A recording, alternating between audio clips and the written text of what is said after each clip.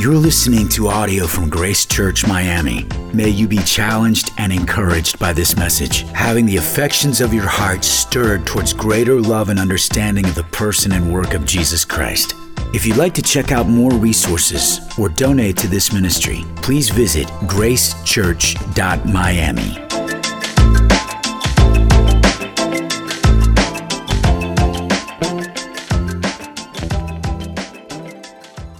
Curious fact, did you know that 65% of Muslims and 62% of Hindus are men?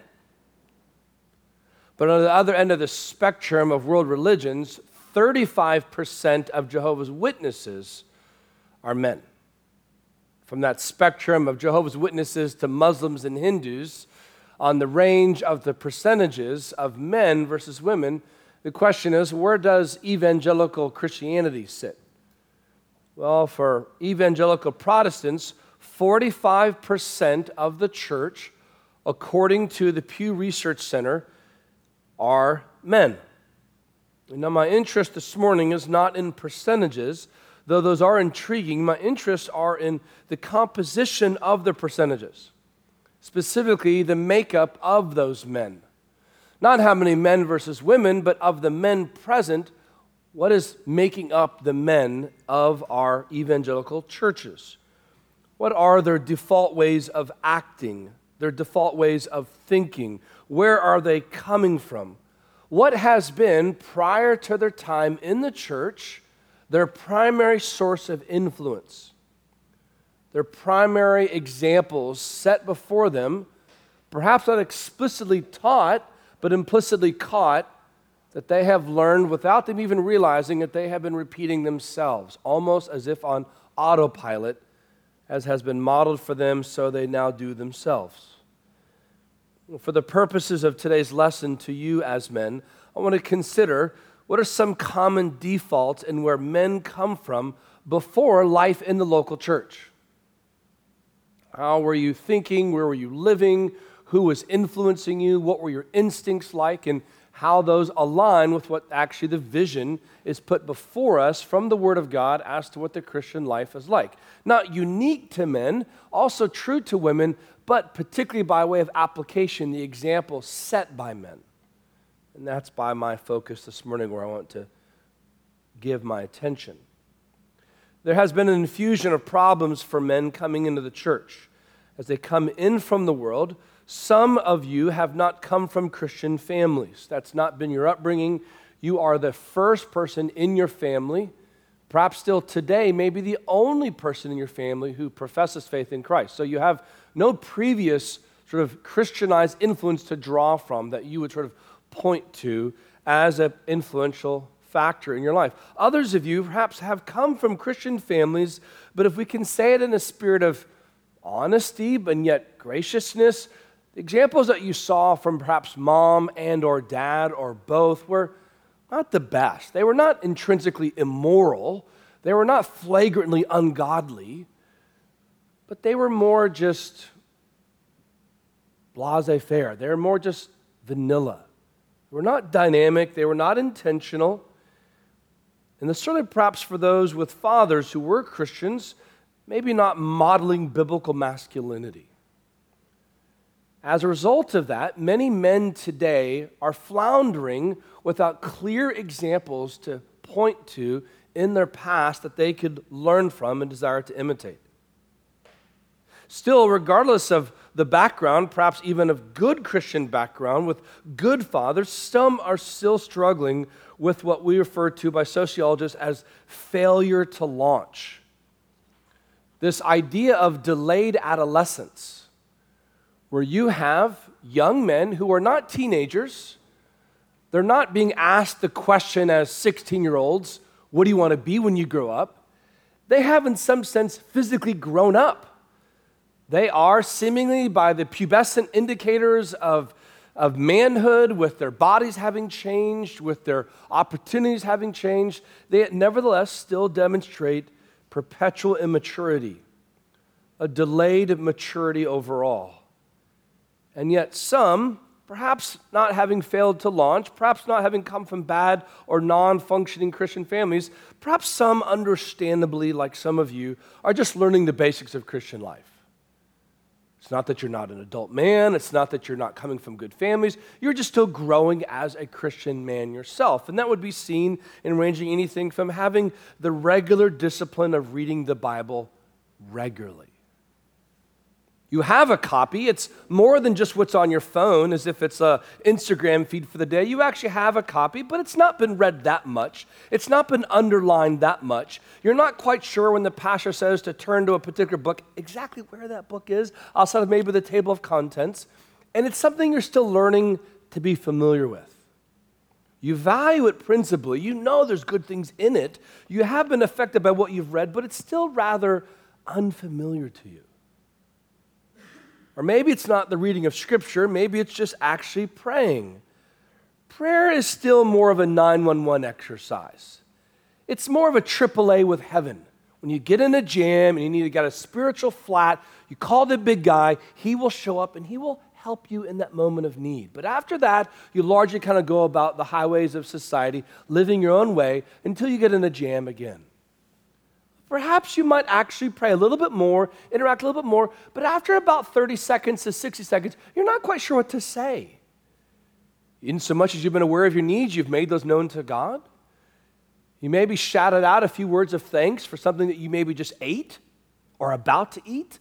Other than that, prayer would not necessarily be known as being consistent and persistent and in any way pervasive throughout your life. You look at past like 1 Thessalonians 4 and it says to pray without ceasing. You're like, that just sounds weird. I might sort of be like a Christianized Buddhist monk, always sort of moaning and humming and sort of offering conversation to God, but how am I supposed to do the rest of my life? Or perhaps it's not learning just to read the Bible regularly or praying consistently. Perhaps it's learning to give sacrificially. Money, for the first time you have it, you're like my teenage boys. Your first big paycheck and how excited you are, and it's all yours. And of course, then you learn to realize that little part gets taken out by the government. You're like, who are these people taking my money? I've not even met them. How rude is that? That feels like robbery. You're like, well, welcome to taxes and adulthood. That comes with that. But once you finally got it, the last thing you're just thinking about giving it away because you've worked hard. You've either worked at that education you got, you worked at that job you had, to that boss you had to put up with, those employees that you had to cover for, their laziness. The point is you finally got it, and honestly, it's hard to give it away, unless, of course, it's on things you've been looking forward to buying, like AirPod Pros. Who doesn't need a copy of that? That makes life better all the time. A subscription to Netflix, you have to relax. That seems appropriate. You're going to eat out. I mean, who expected us to be a gourmet chef sitting at home, like chopping up fresh vegetables? So we should be supplying, of course, a regular diet of drive-through service to ourselves. But at the end, if we have anything, well, we might, help out around here with a few pennies in the coffer, a few dollars to our pastors, or a few things that we can maybe supply. But other than that, I wish I could give more. But honestly, I got vacation coming up in a couple months, and I'm excited to get there. I can't do both. Besides, God owns it all anyway, right? He doesn't need me. And so men are not necessarily known for giving sacrificially. They give maybe erratically, maybe romantically, but not consistently and not giving sacrificially. There's other things to give to. There's romantic opportunities. There's wells to be dug in Africa. There's people to send to faraway countries in South America. But the local church, honestly, that seems brick and mortar, and how exciting can that possibly be? Missing, of course, all of the resources provided for you in the moment all the time. Perhaps it's not just the reading of the Bible or the praying consistently or the giving sacrificially. It is instead what we're going to get to today, serving consistently. Yeah, you might show up early at Park Day, and you might offer to stay a little bit extra afterwards and pick up the goals, and you might be willing to run and get some ice or help set up the water bottles or place the cones. And honestly, thank you for that, so that one of us doesn't have to do everything for everyone. But that feels more like a cameo than it does a consistent display. A little moment of servant-heartedness, which we can tell our moms and dads about, instead of a consistent calling. Spiritual immaturity is not unique to men. It's not necessarily sinful all the time, though at times it is. Think of Paul writing to the Corinthians in 1 Corinthians 3, 1-3, when he says, "But I, brothers, could not address you as spiritual people, but as people of the flesh, as infants in Christ. I fed you with milk, not solid food, for you were not ready for it. And even now you are not yet ready. Well, the question is, why were the Corinthians at this time not ready? Is it just appropriately so? Is it just like, hey, you can't expect all Christians to be mature when they become Christians? That seems like a fair position. But that's actually not what Paul's concern here is, because he goes on in verse 3 and says, why? Just because you were young in the faith? No, but because, quote, you are still of the flesh. For while there's jealousy and strife among you, you are not of the flesh, behaving only in this human way. In a moment of transparency on behalf of the elders of Grace Church, sometimes we have said, comically and at other times frustratingly, we sometimes feel like the baseline for Christian maturity of men is two things. And we start there as a baseline. Number one, keep your hand in the Bible as long as you can. Actually read it and know it and mark it. Number one, keep your hand in the Bible. Know sound doctrine, know false doctrine, know what is good and right and true. But number two, keep your hand out of your pants. Keep your hand out of your pants. If you could keep your hand in the Bible as long as possible and keep your hand out of your pants, honestly, you would be mature by a lot of standards of Christian maturity. And then we can just speak candidly here as men. That would be a baseline expectation. And as your elders were like, well, how are they doing in the Word? And how are they doing kind of keeping their hand out of their pants? Because we've even thought about, we should maybe make T-shirts for this. We thought that might be a bit much. But you understand what I'm talking about. We understand amongst men the lusts of the flesh. Sometimes we are like teenagers who have yet still never grown up. We look and we act accordingly. How do we think? My goal today, while there are lots of ways to call men to maturity, I want to talk to you this morning about servanthood. I want to cast in front of you a biblical vision of Christ-like servant-heartedness that is life-changing, life-impacting, and gospel-testifying. My hope is that many of you, casting this bait in front of you, will bite it and run with it very far. I'm confident when I do this that I'm doing this for different reasons, all of which are endorsed by God. Number one, my goal is pastoral in aim. Paul says in Colossians chapter 1, verse 28 and 29, his desire is to present everyone mature in Christ. So the goal of Christian maturity is not just like an elective, like an option, like, hey, for those of you who kind of want a PR in the Christian life, here's an option for you. This is instead just sort of setting out, not what is radical Christianity, just normal Christianity, and just sort of putting out in front of us, as I myself, as Paul says himself in Philippians, want to press on towards the upward goal of God in Christ Jesus. My goal is also tied to the fruit of your salvation. The fruit of your salvation. May I remind all of us what Paul says in Ephesians chapter 2, verse 10, after this expose of salvation, verses 1 to 9, he says in verse 10 that you would walk in the works that God had prepared beforehand, that you should walk in them. There is a correlation to conversion and subsequent works that we're walking in. My goal is also modeled by your Savior. Mark chapter 10, verse 45, Jesus says, the Son of Man did not come to be served, but to serve, and to give his life away as a ransom for many. My goal is also powered by the Holy Spirit. Ephesians chapter 1, verse 13 and 14, and what he says later on in verse 20, the same Spirit that raised Christ from the dead has been given to you as a pledge of your inheritance in Christ. So there is like a sure confidence that this is not an appeal to the flesh. Now, as a side note to you this morning, my lesson today focuses on Christians serving Christians, particularly in the context of their local church. At another time, I can address the value of Christians being servant-hearted in the world at large as a display of their love for God and therefore their love for neighbor. But for our purposes this morning, I mean to apply it to Christians in the context of the church serving other Christians. Now, in light of that, here is the bulk of what I want to share, and then some ideas to follow. 5 lessons about Christian service that I want to teach you this morning. 5 lessons, and you want to get these lessons because you're going to be asked later to talk about which one of these 5 hits you most. You want to grab a hold of, kind of write your initials next to. Number 1, Christian service testifies to your conversion. Christian service testifies to your conversion. I want to just read to a familiar passage, if you've been with us for any length of time, on Sunday evenings in the Grace Church. Matthew chapter 8 is the story of Jesus just being the miracle worker Savior that he is. Matthew chapter 8, verse 14, when Jesus entered Peter's house, he saw his mother-in-law lying sick with a fever. Now this idea of sickness, as Matthew's representing, she's about to die. Verse 15, he touched her hand, and the fever left her. She rose and began to serve him.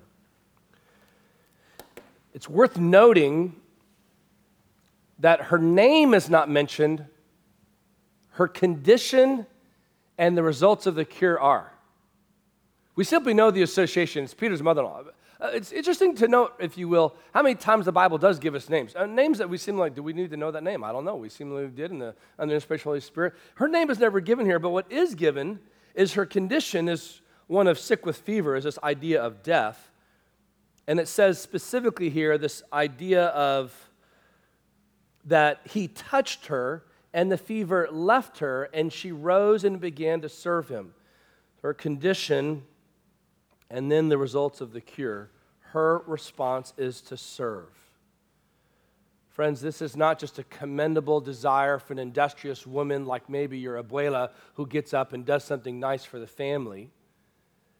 This is a normative expression of what happens when Christians have been transformed by the gospel. They think it's the most instinctive, natural response. In response to what Christ has done to them and saving them, they get up and serve him.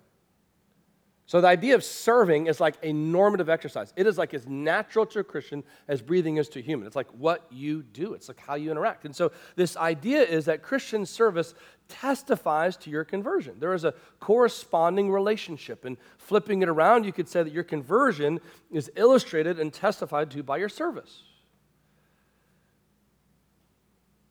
So there is a connection here. Second lesson about Christian service I want to teach you is that Christian service builds up the body of Christ.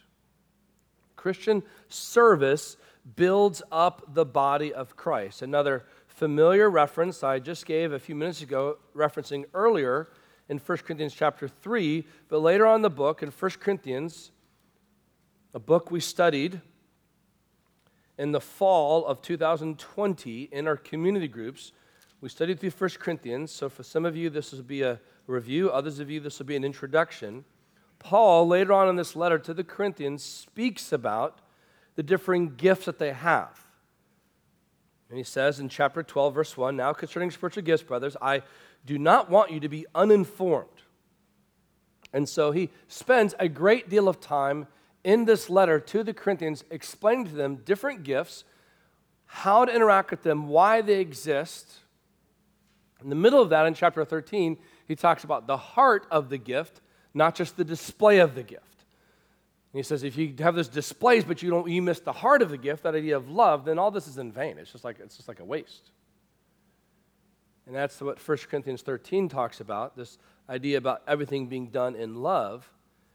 But in that context, he says in 1 Corinthians 14, verse 12, so with yourselves, since you are eager for manifestation of the Spirit, strive to excel in building up the church. The goal in any and every action that a Christian takes in serving is not to bring attention to themselves. In fact, that very approach was the very thing that Paul was correcting in a very direct apostolic way. It had become a bit of a spiritual gift talent show where they were sort of like valuing what they were offering versus what other people were offering. Sort of these public gifts versus private gifts, and which would take more prominence. A classic example of spiritual immaturity is that you are thinking about what other people are thinking about what you are doing. You are valuing it, and you're wondering if others' value is matching it. I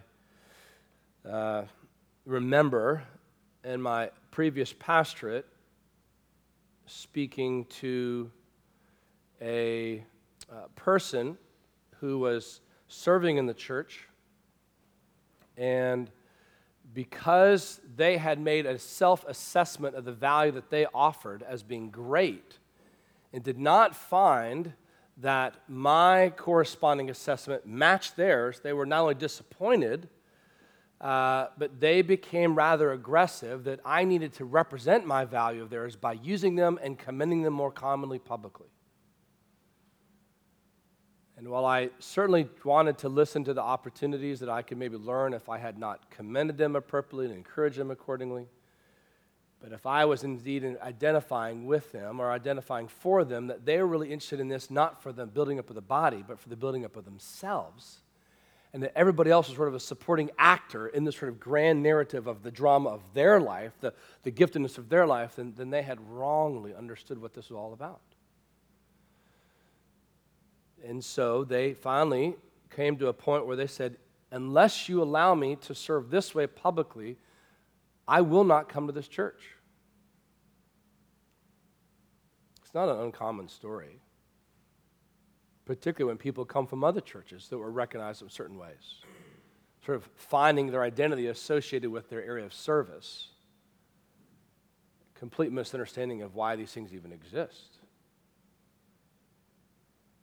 I'd like to tell you that there's a happily ever after story, end of the story, but the truth is there's not. Perhaps there is today, thinking the best of them, but in the season of time that we were together, they left the church. Kind of a way that a temper tantrum would happen.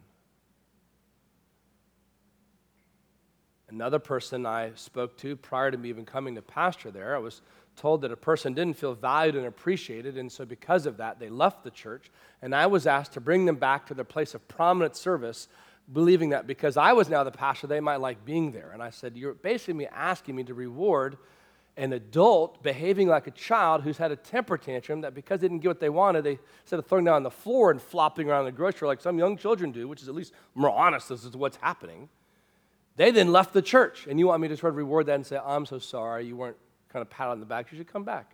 I said, I will not do that. I said, would you at least meet with them? And I said, I would meet with them.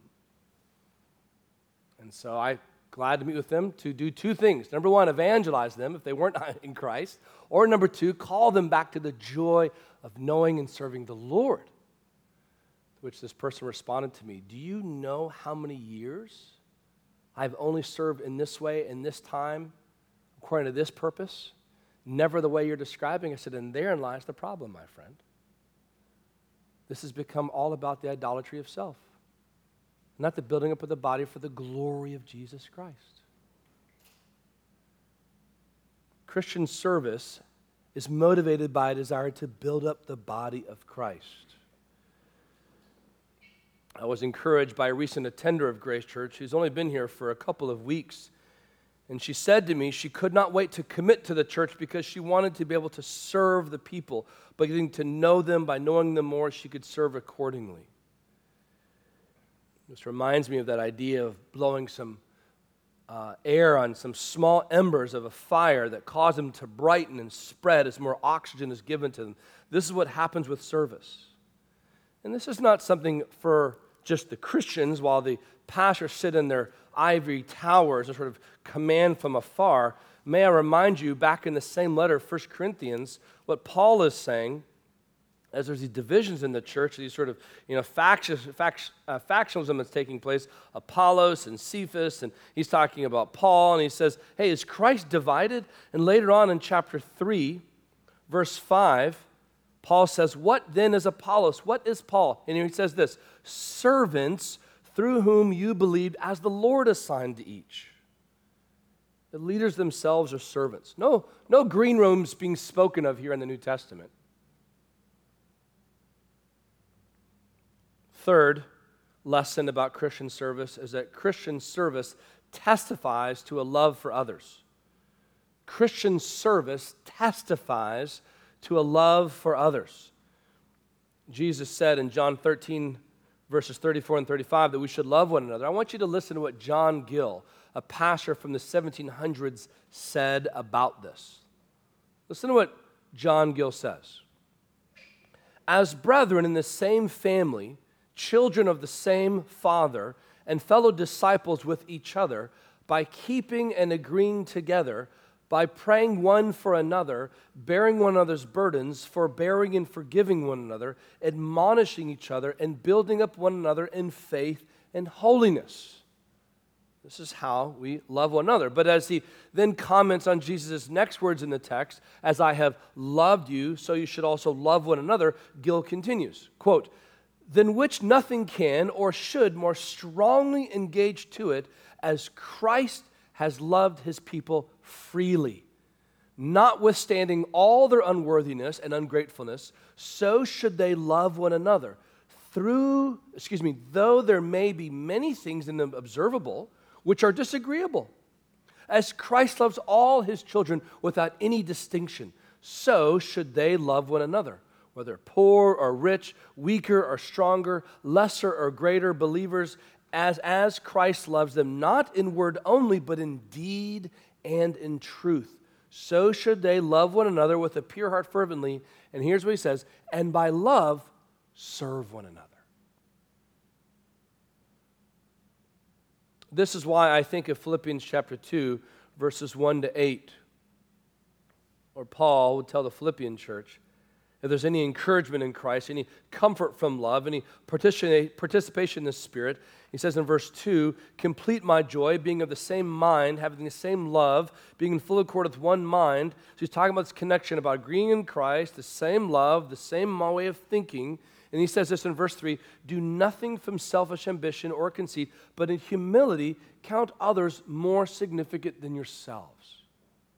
All right, pop quiz. How did you engage when you walked into the room this morning and how you view other people here? Did you think about others being more important than you present, and did you come perhaps prayerfully or at least thoughtfully, how can I serve those around me? Is that a default way of thinking? Am I considering others more important than myself? Paul goes on to say to the Philippians, look not only to his own interests, Paul assumes you're going to look to your own interests, but also to the interest of others. Have this mind among yourselves, which is yours in Christ Jesus, who, though he was in the form of God, mic drop, did not count equality with God a thing to be grasped, but emptied himself by taking the form of a servant. So we see here this understanding of a connection of your love for each other seen by your desire to serve one another. You model the example set by Christ. Fourth lesson about Christian service is that Christian service flips the world's values upside down. Christian service flips the world's values upside down. Now, I referenced earlier to you the example of Christ in Mark chapter 10, verse 45, where Jesus says, the Son of Man did not come to be served, but to serve and to give his life as a ransom for many. You're like, okay, that just might be kind of like a Jesus thing. Like, that's what saviors do. Like, that's what the Son of God does. And since we're obviously not him, that's actually not how we interact. Like, thank you, Jesus. We are benefiting from that, your work on the cross. But the context of that statement in which he says this, I want to back up and read to you so you can actually kind of understand the statement in its context, because it has tremendous application to you and I. Mark chapter 10, in the context of that statement, it says in verse 35, James and John, so two of his disciples, the sons of Zebedee, came up to him, referring to Jesus, and said to him, Teacher, we want you to do for us whatever we ask of you. And he said to them, well, what do you want me to do for you? They said to him, grant us to sit one at your right hand and one at your left in your glory. Jesus said to them, you do not know what you are asking. Are you able to drink the cup that I drink? Or to be baptized with the baptism with which I am baptized? And they said to him, we are able. And Jesus said to them, the cup that I drink, you will drink, and with the baptism with which I am baptized, you will be baptized. But to sit at my right hand or at my left is not mine to grant, but it is for those for whom it has been prepared. Verse 41, when the 10 heard it, they began to be indignant at James and John. And Jesus called them to him and said to them, you know that those who are considered rulers of the Gentiles lord it over them, and their great ones exercise authority over them. Here's the key, verse 43 and 45. But it shall not be so among you. Whoever would be great among you must be your servant. And whoever would be first among you must be slave of all. Then, he says in verse 45, for even the Son of Man came not to be served, but to serve, and to give his life as a ransom for many. Now, the reason I make this statement here, number 4, about Christian service flips the world's values upside down, is because Jesus is basically taking the world, Gentiles lording themselves over others, sort of being the overlords, if you will, and he's saying, hey, actually, in the Christian way of thinking, kind of in that Sermon on the Mount way, actually it's the exact opposite. It actually flips it around, that I'm actually interested in other people, not wanting other people to be interested in me. That I actually have a desire to serve. Now, just to kind of put bumper guards here around maybe the perversest of hearts, which we can all be tempted to, Jesus is not saying, kind of like in a reverse psychology, like, okay, this is my way to be great. To act like I'm a big servant. That'll be exposed if you keep drawing attention to everything you've done. Admittedly, I've done this as a husband of my wife. Really wanted her to appreciate me as a husband. Making sure she doesn't miss it at times. Sensing that she might, I have done her the favor, drawing her attention to kind of set her up verbally with a few words of appreciation to a few things that maybe I've done that she's missed. Don't know if you knew this, but while you were out today, I went ahead and washed the sheets and made the bed and picked up the house and cleaned a few things up. And what a great husband I am. In fact, I've already written your lines on a 3x5 card. If you'd like to just repeat them after me, that'd be great. It's not been that bad, but it's been almost that bad. It's been almost that bad. James and John want to be recognized as being great. Jesus, you're great. We want to ride the bandwagon to greatness. And Jesus is like, the bandwagon you're trying to get on is going the opposite direction there I'm going. I'm going to the cross to die. You're trying to grow to the throne to rule. If you want to rule, we head to the cross. This is what Jesus would say, as we know in our text. Whoever wants to be my disciple must pick up his cross, deny himself, and follow me. A life of service is a life of denying of self. And you can only maintain this so long in the flesh before you get exposed. And we'll speak more about that in a few minutes. Number 5, a lesson about Christian service. Christian service tells people about the glory of God. Christian service tells people about the glory of God. Everyone has a role to play in the church. Every part is important. Some ways are public, some are private. All of the ways are essential, both for the building up of the body and for the story that they're telling. 1 Peter chapter 4.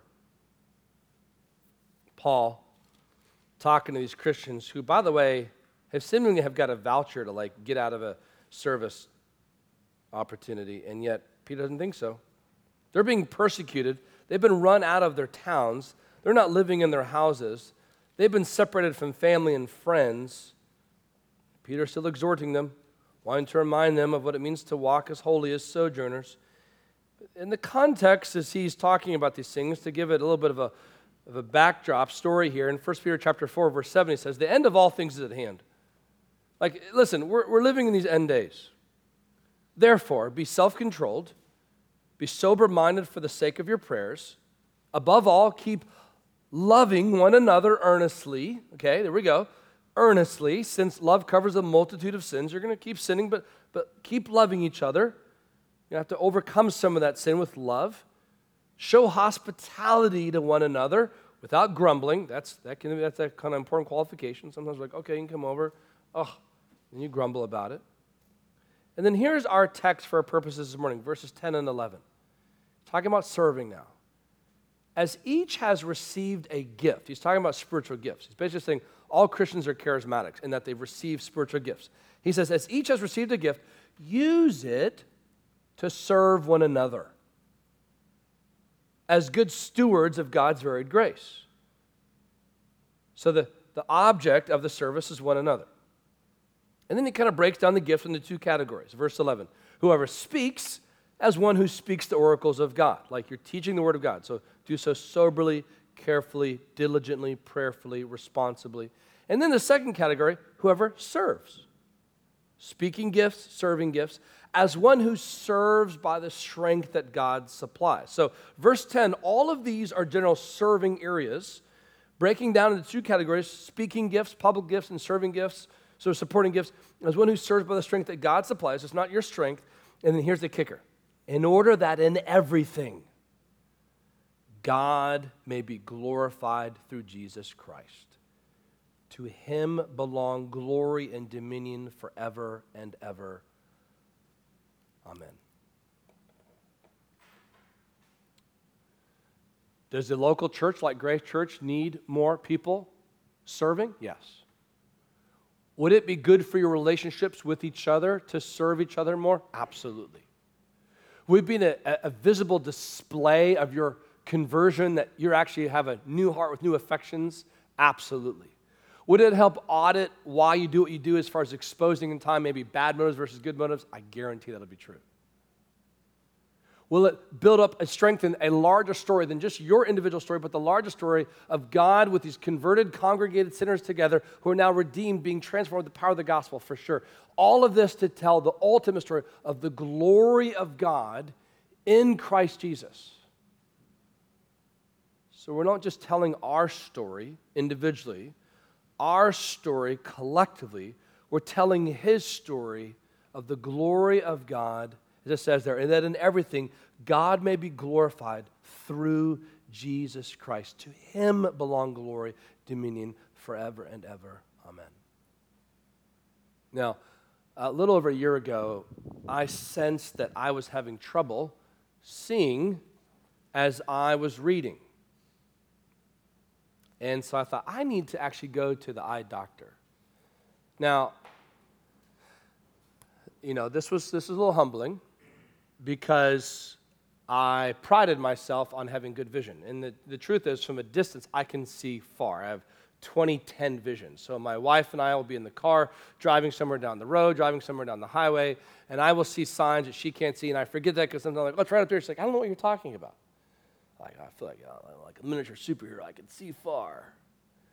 But the problem was over time, as I was reading, I found myself just having trouble focusing on words up close. And so I was like, I think I need to go to the doctor and get my eyes checked out. And sure enough, he confirmed what I suspected, which is, yeah, you need some adjustments. You need some minor corrective lenses known as readers.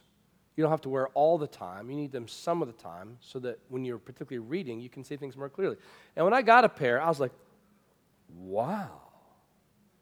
Sometimes if you notice me when I'm teaching and I don't have my glasses on, I'll reference a verse. And if I don't have my glasses on, I'm like, what verse is that? Okay. Otherwise, I'm like counting 18, 19, 20. I'm trying to do it really quickly in my head if everyone has a bit of delay. Just look right now with me at verse 21. It's because I'm counting it down because I don't have my glasses to see the verse. It's so small in my Bible. I have friends, though. I think of one particular friend. His wife, her vision is so bad, she's actually legally blind. Without her corrective lenses on, she has her difficulty making her way around the room. Friends, my hope today is to be like a good spiritual eye doctor to you. For some of you, it's a minor correction to be able to see things a little bit more clearly than you already have been seeing them and acting accordingly. For others of you, it's a major corrective lens prescription needed, where how you have been thinking, how you have been looking around the local church has been fundamentally different, where you have been missing things entirely. More sort of bumping around the room as opposed to seeing things clearly as to what is your role and responsibility as a part of the body of Christ.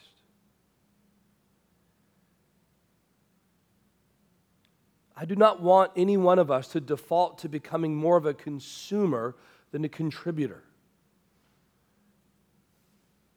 You do not want to default to just benefiting from and appreciating and receiving the service of others, but make little concerted effort to think about and act on how you can serve others. This is dangerous, not only because it creates entitlement and stunts your growth spiritually, but also gives a perverse picture of the fruit of the gospel in the lives of redeemed people. My hope is that the Word of God has provided for us this morning the clarity and the motivation to be mature by committing to serving. But now, pastorally, to be really helpful to kind of put something in front of you, with that in mind, let me give you some ideas of where to begin. I'm going to give you 10 ideas, but these are literally just the beginning of countless ideas. I'm going to go through them fairly quickly because my hope is you just start grabbing some of them or let them be a catalyst for more ideas of your own. Number one, if you're a member of Grace Church, purpose to pray daily for your church and your fellow members using the provided daily prayer guide. Now, I won't ask by show of hands because I'm not sure I want to know the answer. But I wonder how many of you, even just this past week as it was uploaded, how many of you use the prayer guide that Kristen Perez, as an act of service, provides for the members of the church to pray through 31 daily requests of Grace Church. And then all of the members that you and I made a covenant commitment to, that we actually recite, and we'll say it again tomorrow night, that we made a commitment to, that we pray for those people's lives. And then, in addition to that, each one of us, as members of the church, have identified at least 2 people in our life, different relationships, some are family, some are friends, some are coworkers, some are neighbors, that we have wanted to purposely pursue to evangelize.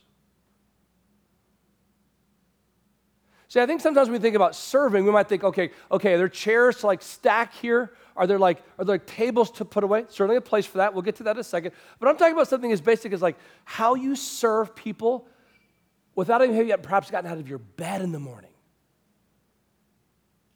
I mean, you realize due to the gift of technology, we have uploaded it on your phone through the app. You literally just click on one app, you open it, you click on a group, you go to the resources, you click on, you're 4 clicks into every prayer request needed for the Church of Grace Church.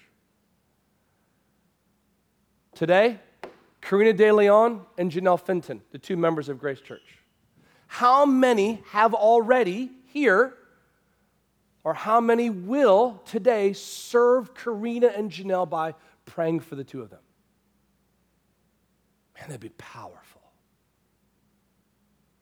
Just that one idea of how to serve each other, how to love each other.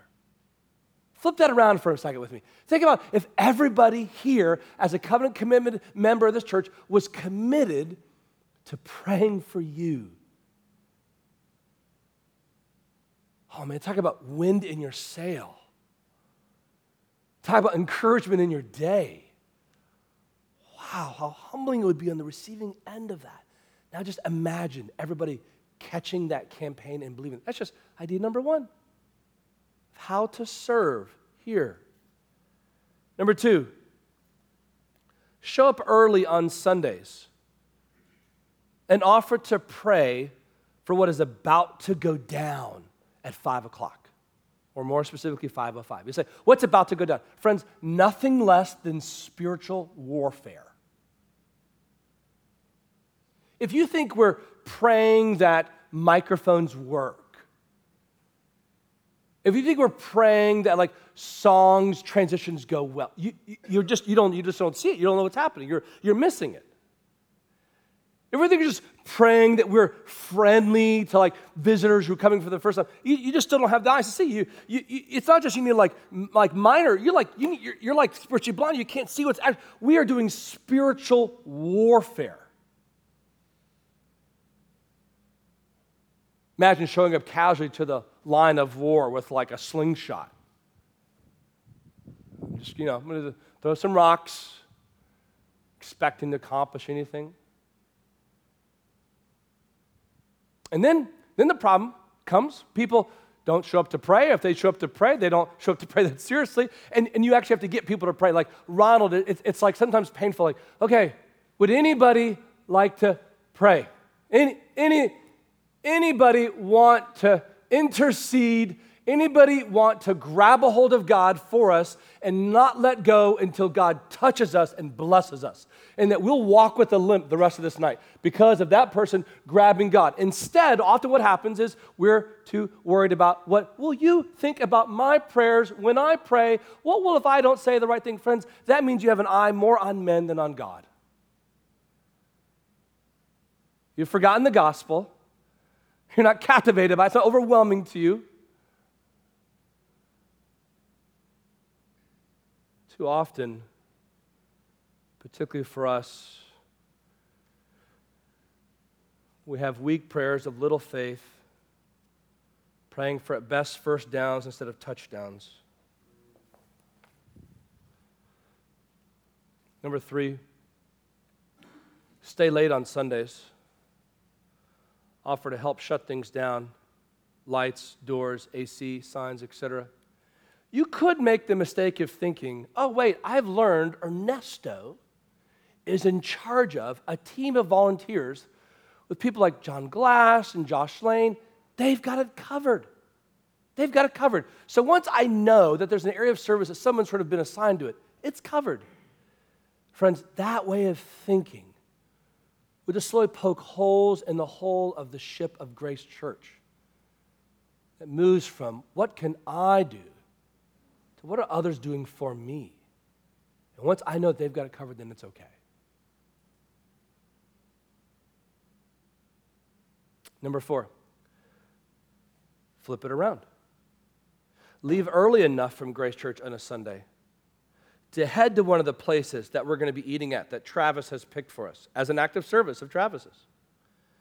To possibly clean and hold tables, gathering chairs, readying to get people to sit together, and always making sure as you are facilitating people who is coming and sitting alone. I watched for 3 consecutive weeks a repeating visitor bravely come to dinner Sunday night after Sunday night after Sunday night, and no one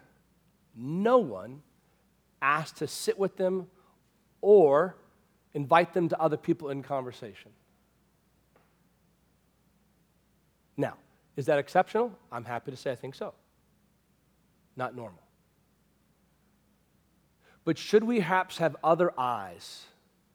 We're not just thinking about casually. Where are we going? What am I eating? Who am I sitting with? What's going on? But actually walk into space. I am here to serve. I am here to serve by the needs physically. I'm here to serve by the needs relationally. I'm here to serve by the needs conversationally. Who can I connect with? Who can I introduce to? How can I serve practically that I am seemingly setting a table for Christian fellowship? And ironically, it's not even my table. It's not even my place. I'm going to have to pay for the AC or the electrical. I don't have to give the food. It's like literally all done. Like my stuff is like the smallest of contribution, but if it's the smallest way I can contribute, I'm glad to do that.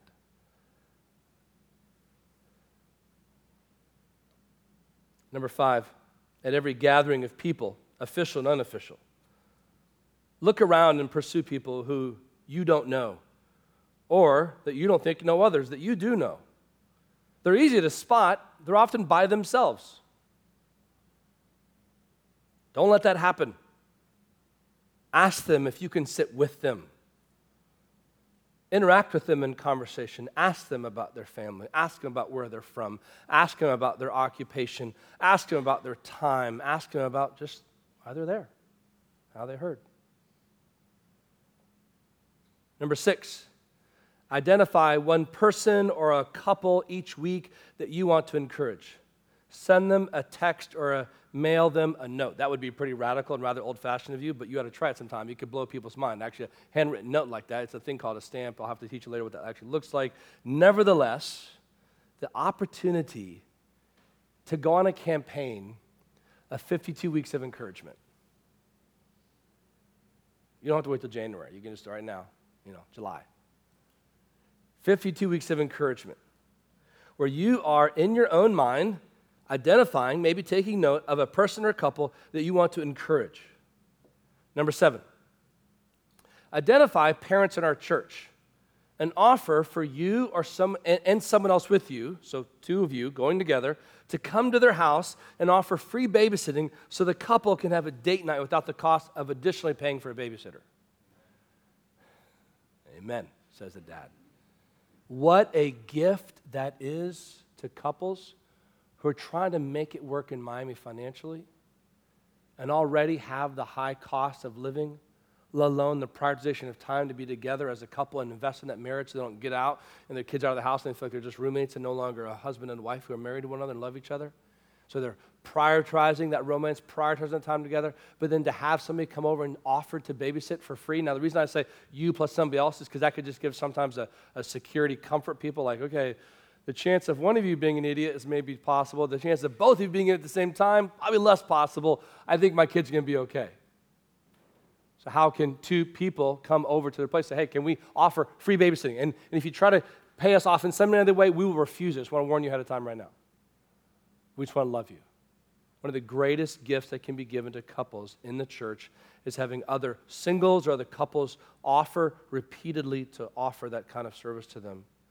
Number 8, offer to pick up someone from the church on the way to church.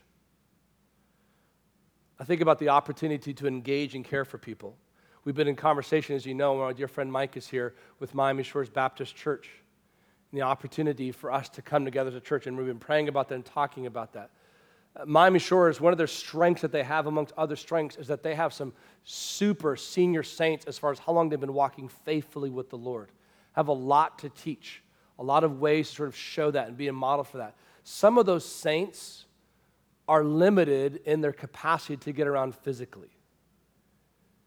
Others of you are not. The opportunity to commit to picking them up and bringing them to church, if we're to be together in the future like that, or others here already, gives you an opportunity to just share together in conversation from that drive time there and that drive time back in ways you would not.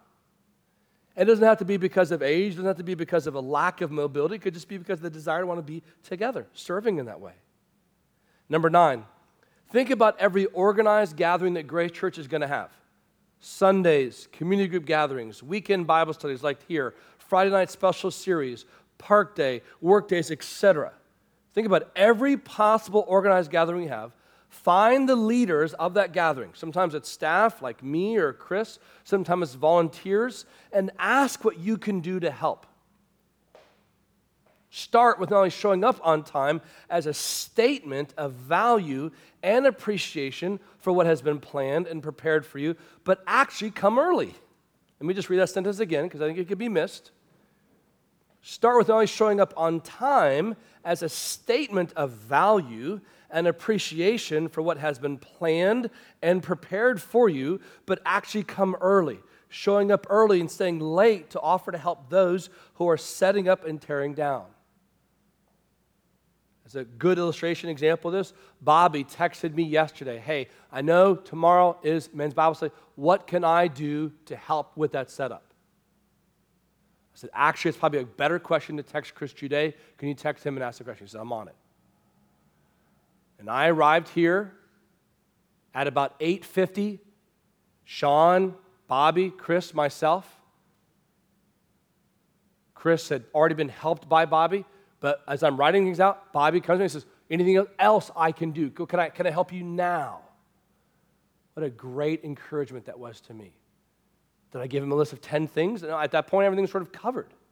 But that type of attitude of like proactively thinking ahead of time, what's going to be happening? Where's it going to be happening? Who's in charge of it? How can I help? Number 10, when thinking about what to do with others, Hangs, group chat, and WhatsApp, Grace Church app, other ways you're texting each other, interacting in your own connection points. Think about ways to serve others. In other words, don't just default to thinking activity-based time together, which is great. I personally love it as well. but also think about service-based time together. Many times that should be people in the church, single women, couples, unique needs or unique seasons. Sometimes it's people outside of the church. But think about organizing times where you get together to serve, not to just share an activity. Now, to be clear, at times in sharing the activity, you can then think about how I can serve those in the activity. So sometimes the activity is a way to see a way to serve other people. Here's my overall encouragement to all of you men. Open up your eyes and look around you. The opportunities are endless. Sometimes the service is action, what you are doing for somebody. Sometimes it's conversation, what you are saying to somebody. Sometimes it is prayer, what you are interceding for on behalf of somebody. Sometimes it is proactive encouragement, what you're helping people to identify the evidences of God's grace in their life. It is endless as to the opportunities. Let me give you 3 cautions, and then we'll be done. Number 1, be careful putting too much weight on self-assessment and interest in serving. Be careful putting too much weight on your own self-assessment and your own interest in serving. This happens sometimes in the church where you see people will serve based upon where they want to serve, where they self-assess, they think they can serve, versus just asking, where is the need? In other words, if you're waiting to be comfortable, you're going to often miss opportunities to serve and opportunities to grow from that serving. Secondly, recognize the balance between initiative and deference. And this is important, so let me tease this out for you because I don't want you to miss this. In serving, we value people who initiate. And I greatly do appreciate that. But sometimes initiative can mask pride instead of maturity. I assess the need and my ability and availability, and I will act accordingly. It's like it's a good thing and a bad thing at the same time. Good thing is there's a need being met necessarily, proactively. The bad thing is sometimes that can actually mask their own pride in assessing when they're going to use themselves, how they're going to be used. I do what I see needs to be done. But the flip side, for those who don't initiate but defer, like, hey, let me know. Whenever you need something, you let me know. I am always here. I am like the guy on the bench waiting to be put in by the coach. Know that I'm here dressed and ready. The problem on the flip side, is that sometimes that kind of deference can mask laziness instead of humility. When you say, I will do whatever's asked of me, I just hope you don't ask a lot of me. In fact, I'm even making you do something now for me by having to stop and assess and consider where I can be best used. Recently, Ronald and Chris are on a phone call with a guy talking about leadership and serving and deaconing in the church. And he's a writer and pastor and about to go plant a church, and we're talking to him. And he said one of the challenges can be, he has found is that as elders, when they've gone to somebody and said, hey, Derek, we would love for you to serve in this way. As elders, we've given this some thought, and we just want to encourage you. This is what we see in your character, and this is a need, and we think you're competent. Maybe not experienced, but we think that this is an area that you could serve in.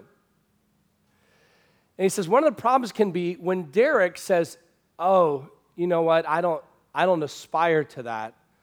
I don't think I would be very good at that. But thank you for thinking of me. Now, that can initially sound like humble. Doesn't aspire, try not to be self-promoting. The problem is, he says, is that person has basically said, I recognize the plurality of elders has just made an assessment of me and the need, and has asked me to serve, but I believe my self-assessment transcends and is greater than their assessment, and I have accordingly decided I am actually not going to submit to the recommendation, nor defer to it as being a legitimate need, or believe that I actually can make a meaningful contribution, and so I will choose otherwise. Now, to that person's defense, I don't think that they're thinking all those detailed kinds of thoughts. But that implicitly sort of baked into how sort of what can be wrong with that way of thinking. Now, sometimes it's immaturity, sometimes it can be ungodliness. And it was sort of an eye-opening conversation we're having about how that can be sort of cross-wired there and how to balance out what are those needs and initiatives and how to serve. Lastly, as far as another caution, be sure to audit your heart on why you serve. Be sure to audit your heart on why you serve. Serve the Lord in whatever you do, regardless of whether anyone recognizes you. Otherwise, I promise, you will in time become bitter, resentful, and joyless. I've become bitter, resentful, and joyless.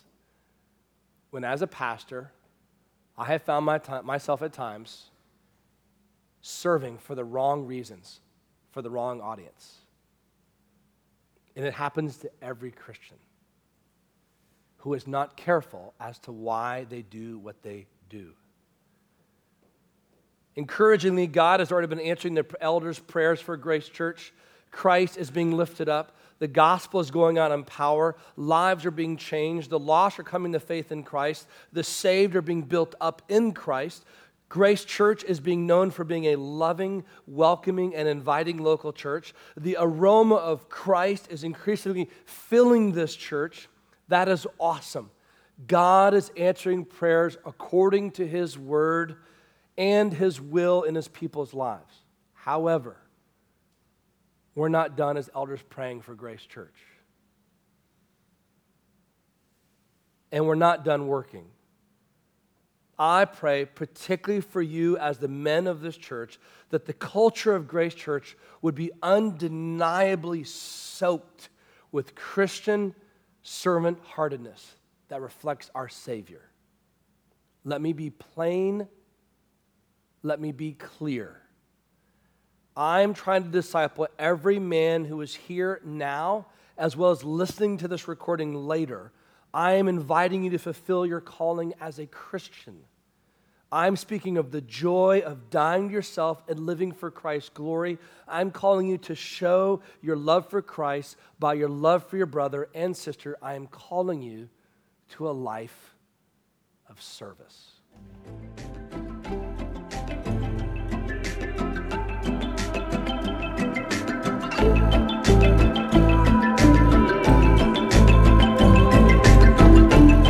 Thank you for listening to audio from Grace Church Miami. May God draw you nearer to Him through His Word. If you'd like to check out more resources or donate to this ministry, please visit gracechurch.miami.